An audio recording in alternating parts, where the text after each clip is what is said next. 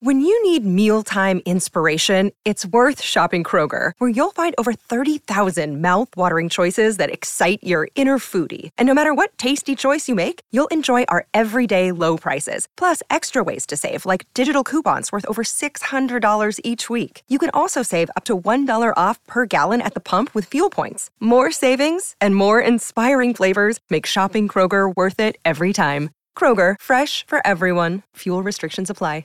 Another day is here, and you're ready for it. What to wear? Check. Breakfast, lunch, and dinner? Check. Planning for what's next and how to save for it?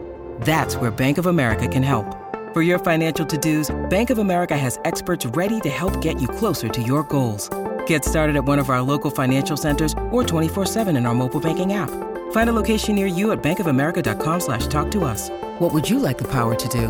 Mobile banking requires downloading the app and is only available for select devices. Message and data rates may apply. Bank of America N.A., member FDIC. With threats to our nation waiting around every corner, adaptability is more important than ever. When conditions change without notice, quick strategic thinking is crucial. And with obstacles consistently impending, determination is essential in overcoming them. It's this willingness, decisiveness, and resilience that sets Marines apart. With our fighting spirit, we don't just fight battles, we win them. Marines are the constant our nation counts on to fight the unknown. And through adaptable problem solving, we do just that. Learn more at Marines.com. In this town, there is no off-season. The news never stops, and neither do we. It's always game day in Cleveland with Andy Baskin and Daryl Ryder. Thanks for joining us. It is always game day in Cleveland. He is Daryl Ryder. I'm Andy Baskin. We are talking Browns, and it doesn't matter when, whether it's June, May, or the middle of January, we are talking about this football team. And there is so much still to talk about this week as we get into the money game and what's going on with your Cleveland Browns as far as cap space, what they're spending, how they're spending. And, man, I would love to have Jimmy Haslam's checkbook and just go to the mall for a couple hours because that sounds fun to me. Daryl, David Njoku signs a deal. He's no longer franchised. He's been extended. And what does this mean for this team? And what's the deal? Yeah, Njoku is going to be a top 5 paid tight end in the National Football League. Gets at least $28 million guaranteed. Money coming his way, a little over $56 million in total. An average of just over $14 million per year. So good money if you can get it. Great gig for Njoku, who is yet to play like a top 5 tight end in the NFL, but he's going to be paid like it, and the Browns obviously view him in that light. This is a player a couple of years ago, as we all remember, wanted out of here, requested a trade, then rescinded the trade. Ultimately ended up getting franchised this year after they failed to come to terms, and then they go ahead and they get this contract extension done. But you're 100% right. Would love to have Jimmy Haslam's checkbook. Not sure how much is left in the bank account because he's been writing a lot of checks involving a lot of dollars and a lot of zeros this offseason. But add David Njoku to the list of players who got paid by the Cleveland Browns this offseason. Daryl, let's go through Njoku's story here in Cleveland because I think you brought up the part about, he wanted to get traded.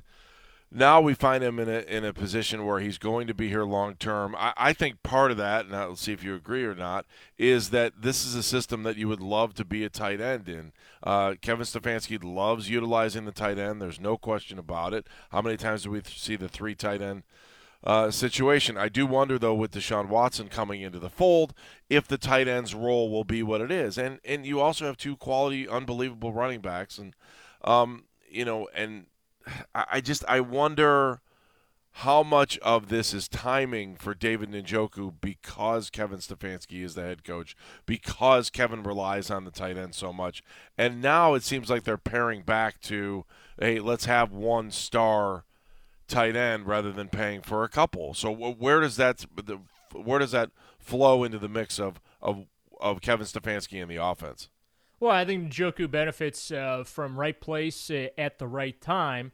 I don't see them going with this 3 tight end offense going forward, partially because they brought in Deshaun Watson. That has always been one of my arguments. If the tight end is so valuable, then why do none of them really explode and put up dynamic production for you? And the response that I always got from the Browns was, well, if you take the position group and you put the numbers together, you end up with those elite numbers.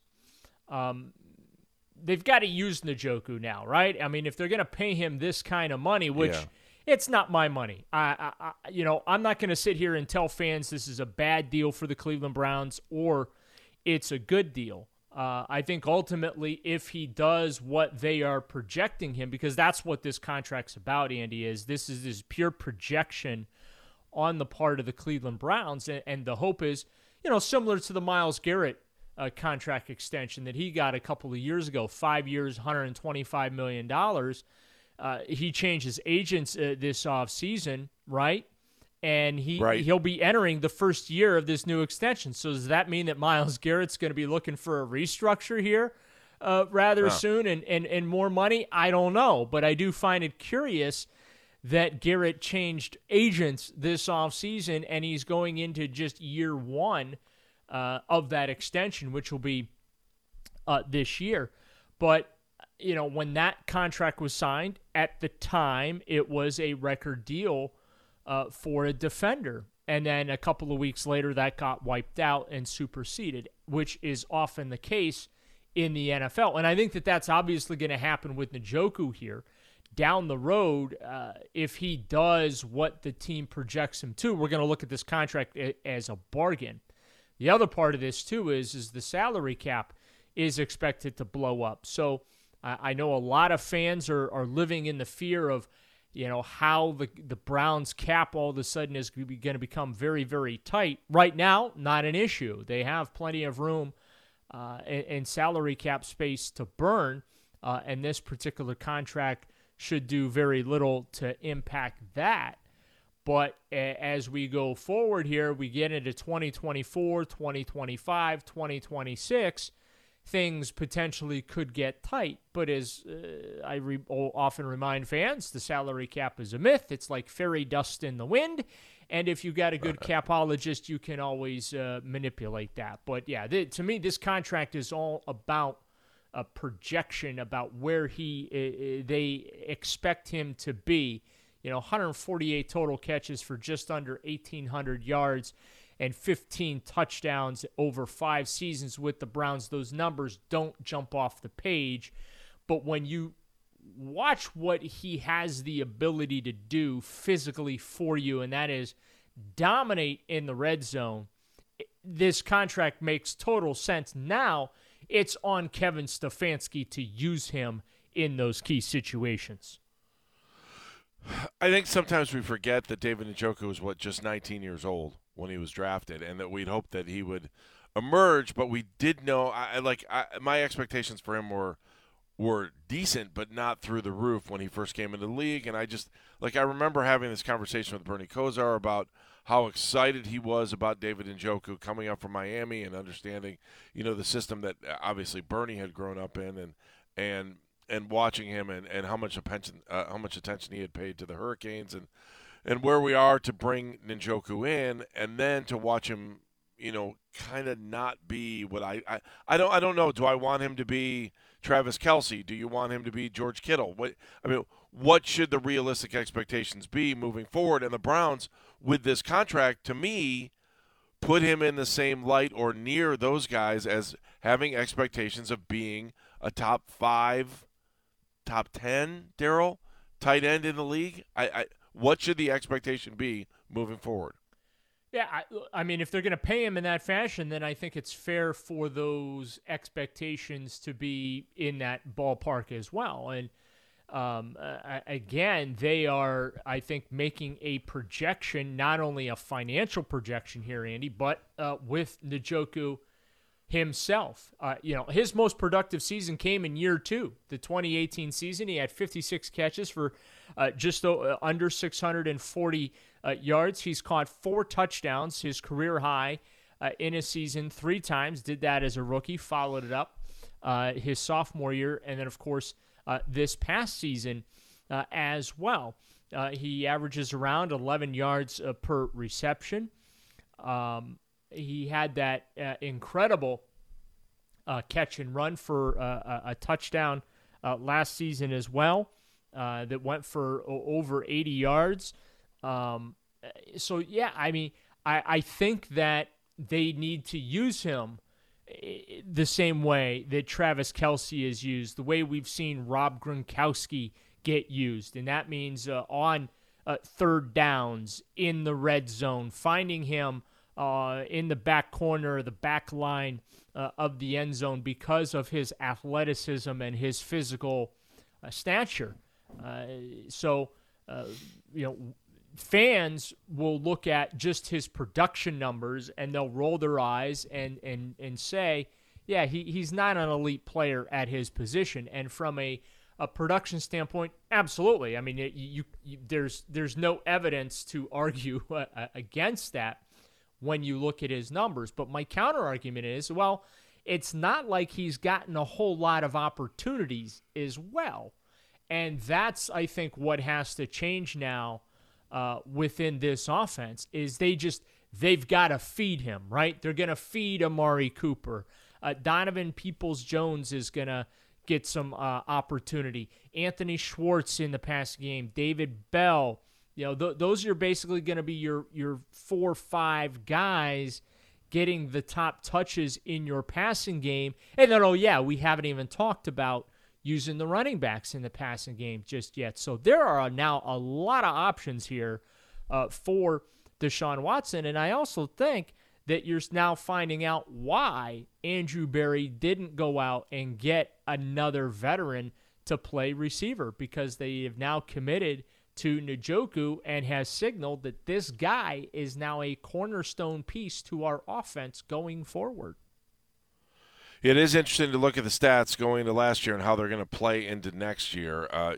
If Amari Cooper takes over the Jarvis Landry spot, or you hope that he takes over more than that, Jarvis Landry had 52 receptions last year. Your next two leaders in receptions are Austin Hooper and David Njoku from last year. So you're 2 and you're 3 as far as receptions or tight ends last year, and not wide. So we'll see how that plays out with Deshaun Watson as he's able to distribute the ball, and I believe we all think that he'll be able to distribute the ball much better than Baker Mayfield was able to. You're listening to It's Always Game Day in Cleveland. If you like what you're hearing, remember to subscribe to the It's Always Game Day in Cleveland feed. We love having you on board. When we come back, I talked about the checkbook when the show opened. Man, how can the Browns continue to spend? And what kind of results do those mean? What are they buying with that cash in the checkbook? All right, more of this. It's Always Game Day in Cleveland coming up. It's Always Game Day in Cleveland. He's Daryl Ryder. I'm Andy Baskin. If you want to be a part of the show, at Game Day CLE. At Game Day CLE. Daryl, you look at the money and you see what the Browns are doing here, and you're wondering, man, how are they doing this? Are they writing checks that are going to cause problems in the future? So where are they with this, especially after signing Njoku this last week, and how much money they've been just dishing out left and right to Deshaun Watson? It's hard not to look at this and go, man, they got a lot of money. Yeah, they do. It's good to have Jimmy Haslam's deep pockets. You can say a lot of things about the Cleveland Browns as far as the results that they've gotten over the years on the field under the Haslam ownership. But one thing you can never say is that the Haslams are cheap when it comes to their payroll. Last season they outspent everybody in the National Football League and did not make the playoffs.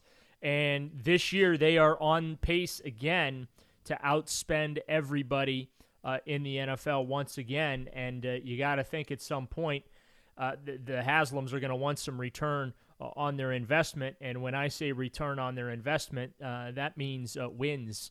But this offseason alone, they have committed well over $360 million in guaranteed money, signing bonus money alone, right? These are, thanks for, signing on the dotted line here. Here's a check for you.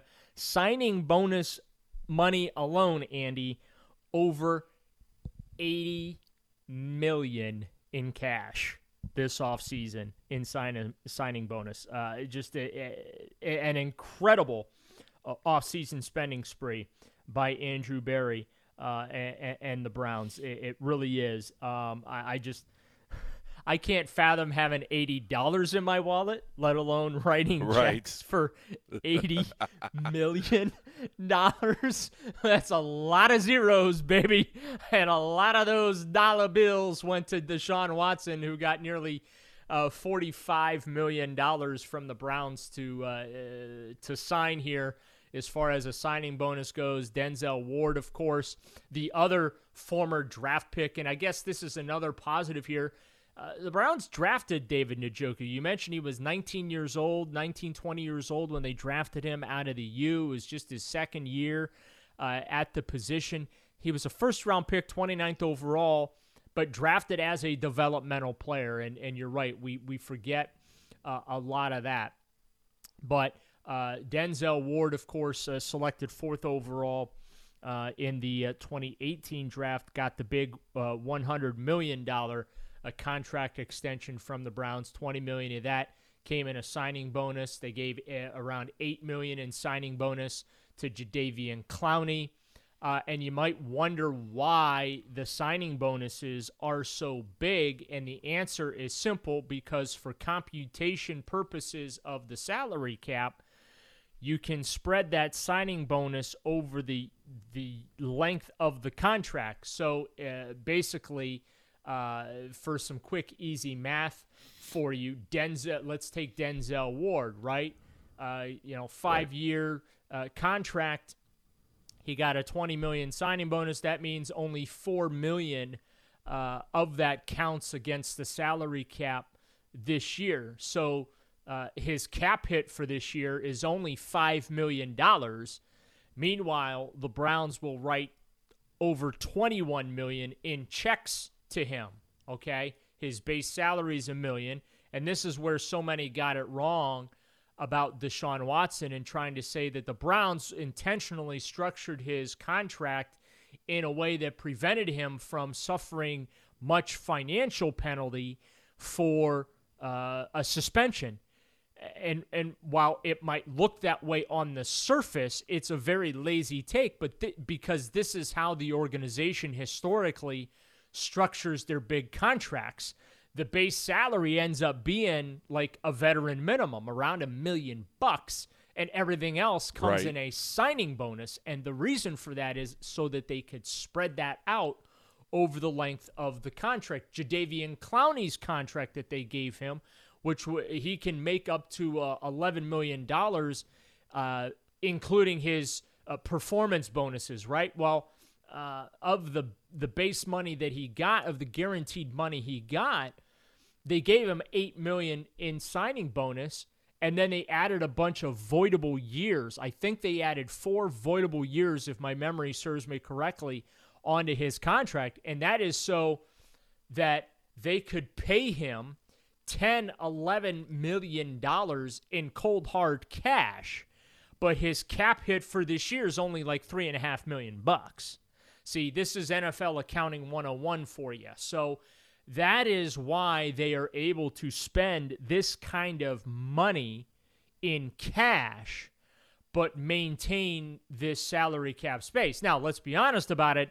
As you get deeper into some of these multi-year deals, right, that cap space is going to start to disappear rather quickly.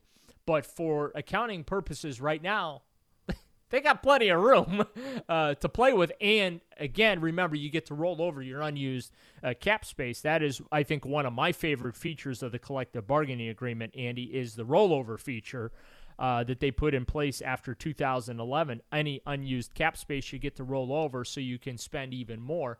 And a big reason that was done is to allow teams more ability to spend cash, because the whole purpose is to put cash in veteran players' pockets, because it used to be all the rookies would come in and make the money and only your superstar players would get the money. Well, now what you've seen over the last decade or so in the NFL is the rookies have a set wage scale, and now these veteran players like David Njoku are able to get their piece of the pie.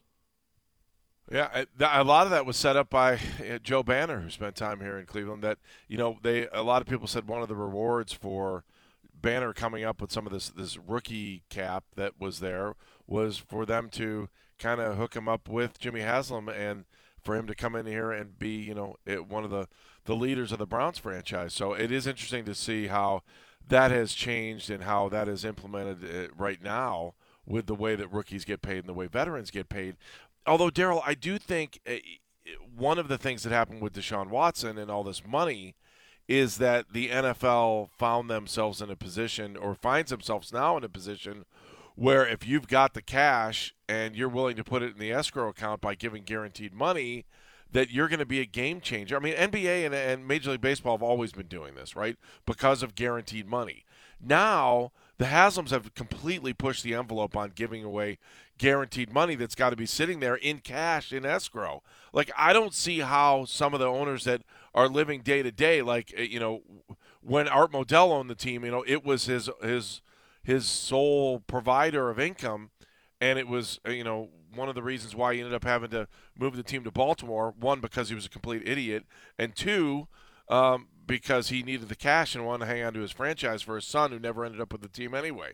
So, sorry about getting in my soapbox there for a little bit. But I look at it and I wonder, when you put the pressure on the way the Haslams did by giving guaranteed money, by having to put that money in the escrow account, what that's going to do to some of the owners that don't have as much money. Like, I think it's going to push some guys out. There are going to be owners that can't afford to have these teams anymore. I think it's just set up an entirely new paradigm for what's happening. Mike Brown is in trouble, I think, in Cincinnati based on this kind of movement. How is he going to be able to compete by keeping Joe Burrow? It's going to have to be a lot of hometown discounts and a lot of faith between ownership and players.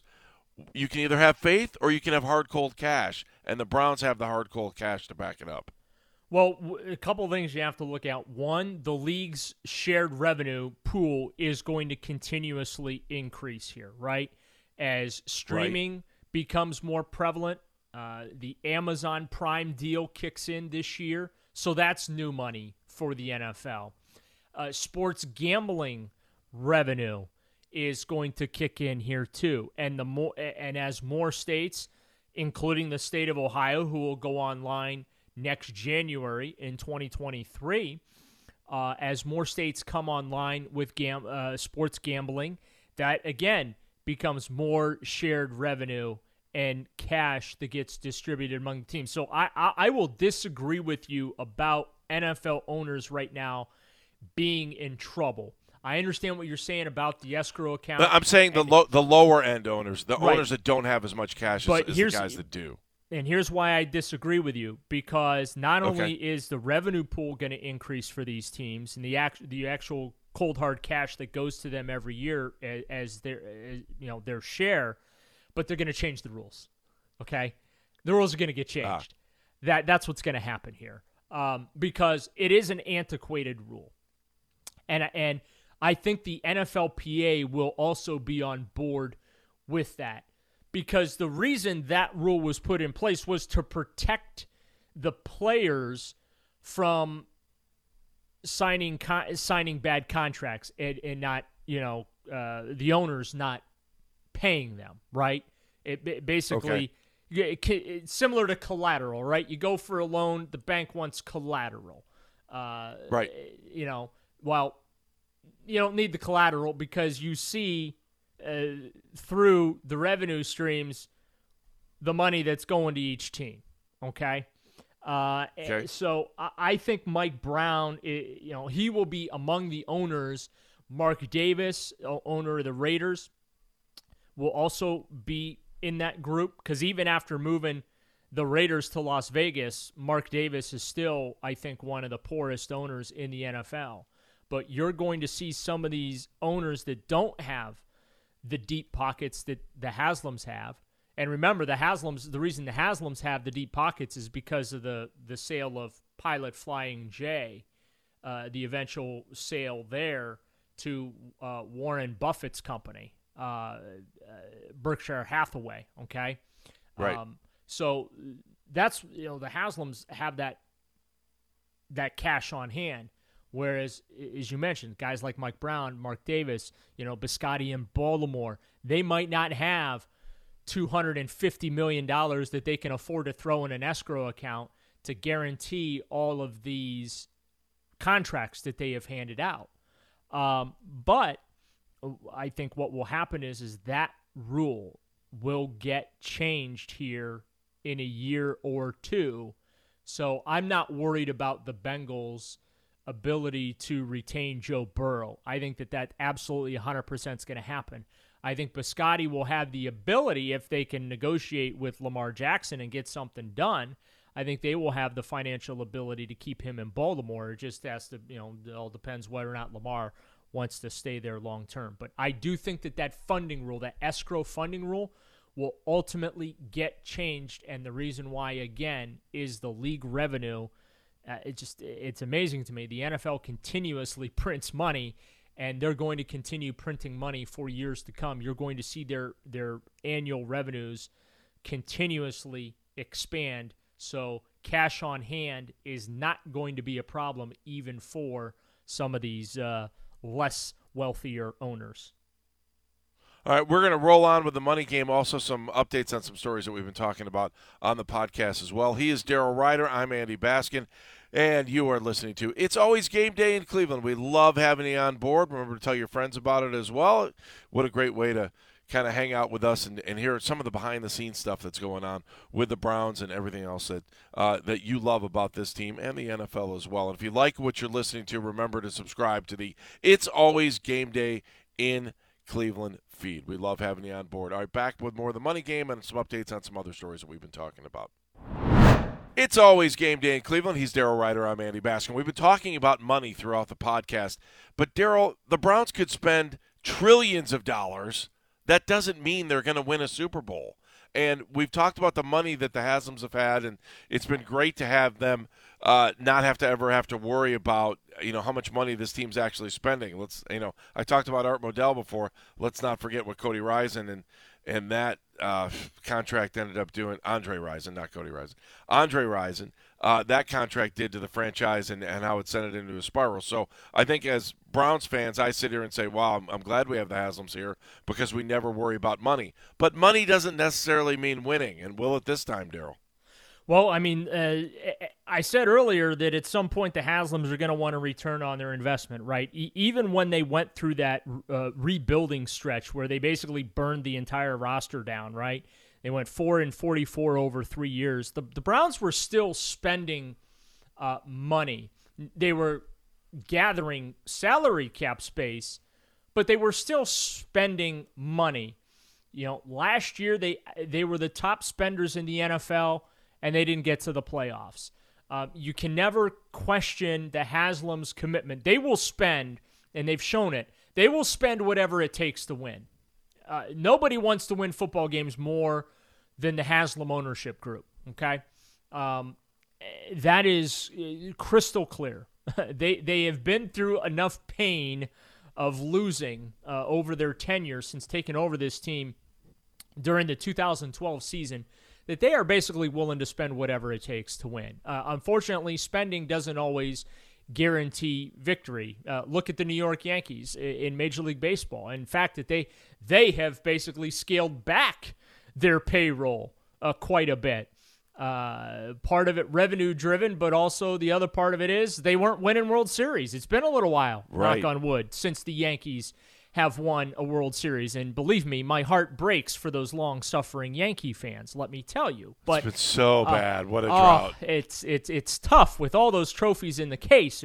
I don't know how that they're able to keep rooting for a bunch of losers that they do. But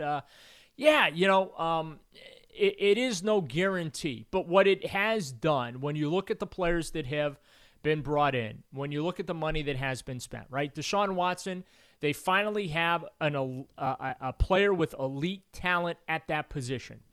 When they were going through that rebuilding stretch, and even before that, when they were stuck in that 4-12, 5-11, 3-13 quagmire, okay? I call it quicksand because it seemed like the harder they kicked and tried to get out of that, the deeper they fell.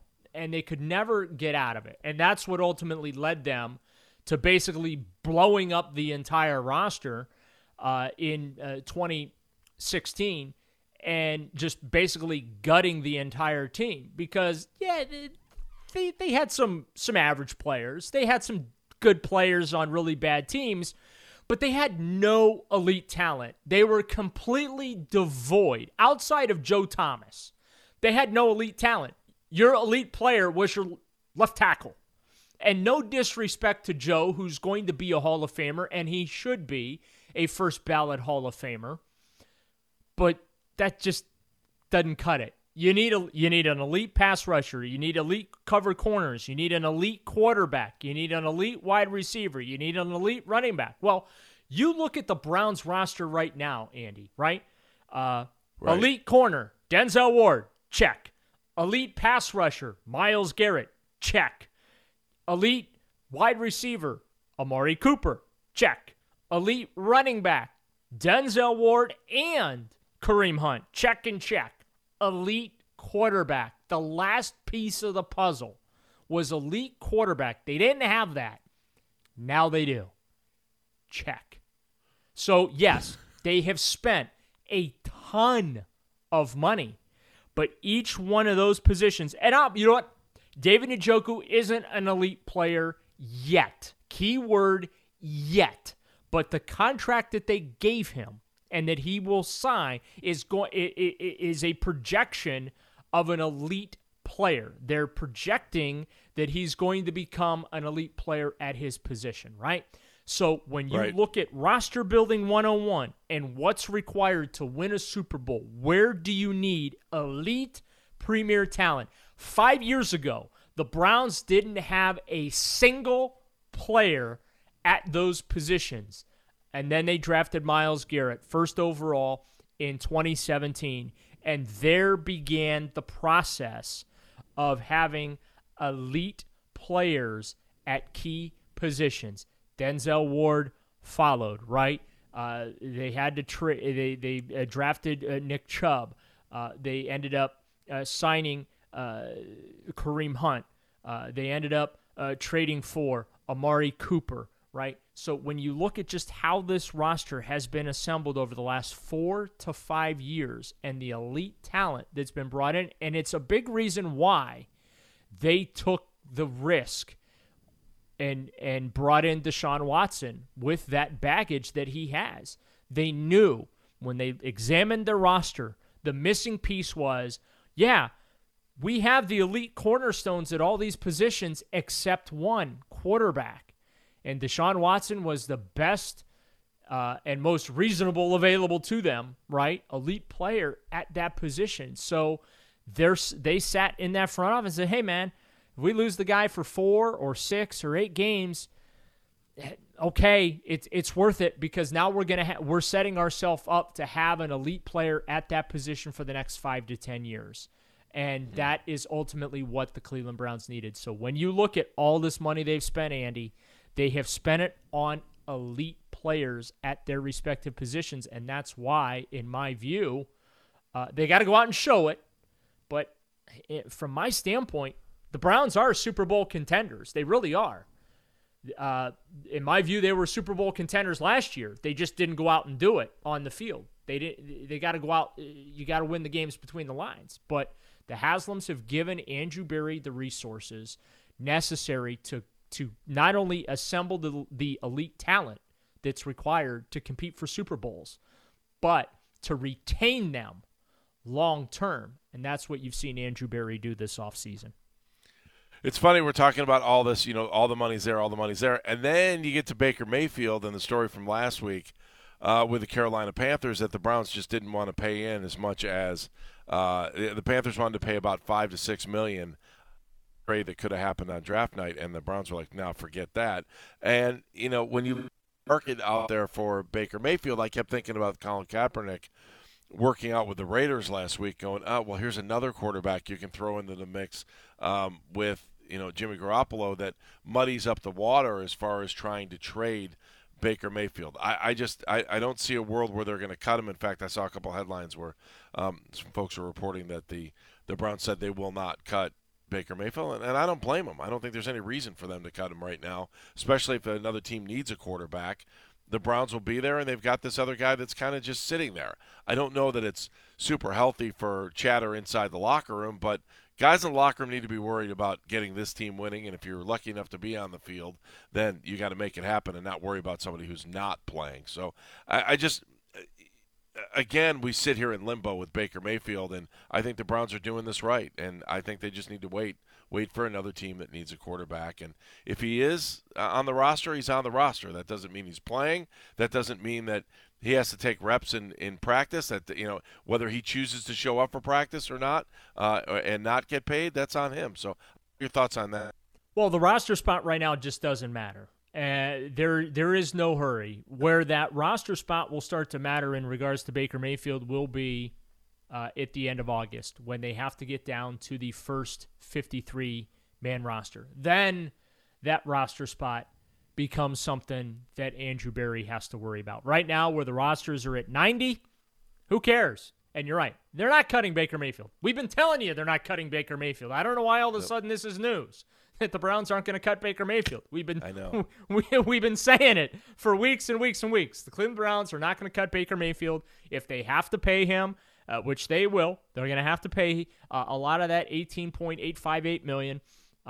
They're going to. But Andrew Berry is going to get something for him. That is just his position in this. His job, we've talked about it, is to maximize the asset. As far as how Colin Kaepernick muddies the waters, look, I think Jimmy Garoppolo muddies the waters more than Colin Kaepernick does. Okay, sure. And again, this is no disrespect to Colin, but I think the ship has sailed for him. Unfortunately, what happened to him was absolutely reprehensible and wrong. The way the NFL basically blackballed him, which is why he got the settlement that he did. I think the workouts of him right now, it's performance art, and nobody does performance art better than the National Football League. Okay, and again, that's no disrespect to Colin. I don't see a team signing him.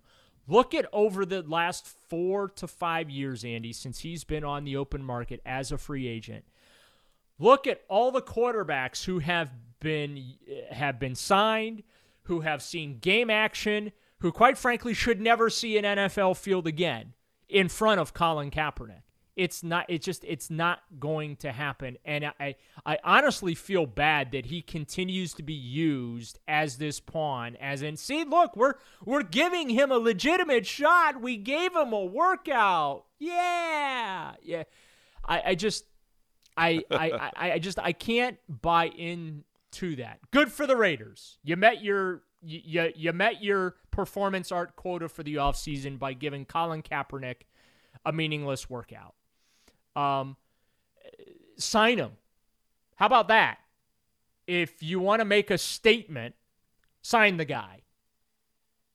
Otherwise, I think it's all disingenuous performance art. That's just how I feel about it. I think that Jimmy Garoppolo and the 49ers reminding people that, oh, by the way, we still want to trade Jimmy G to somebody this offseason.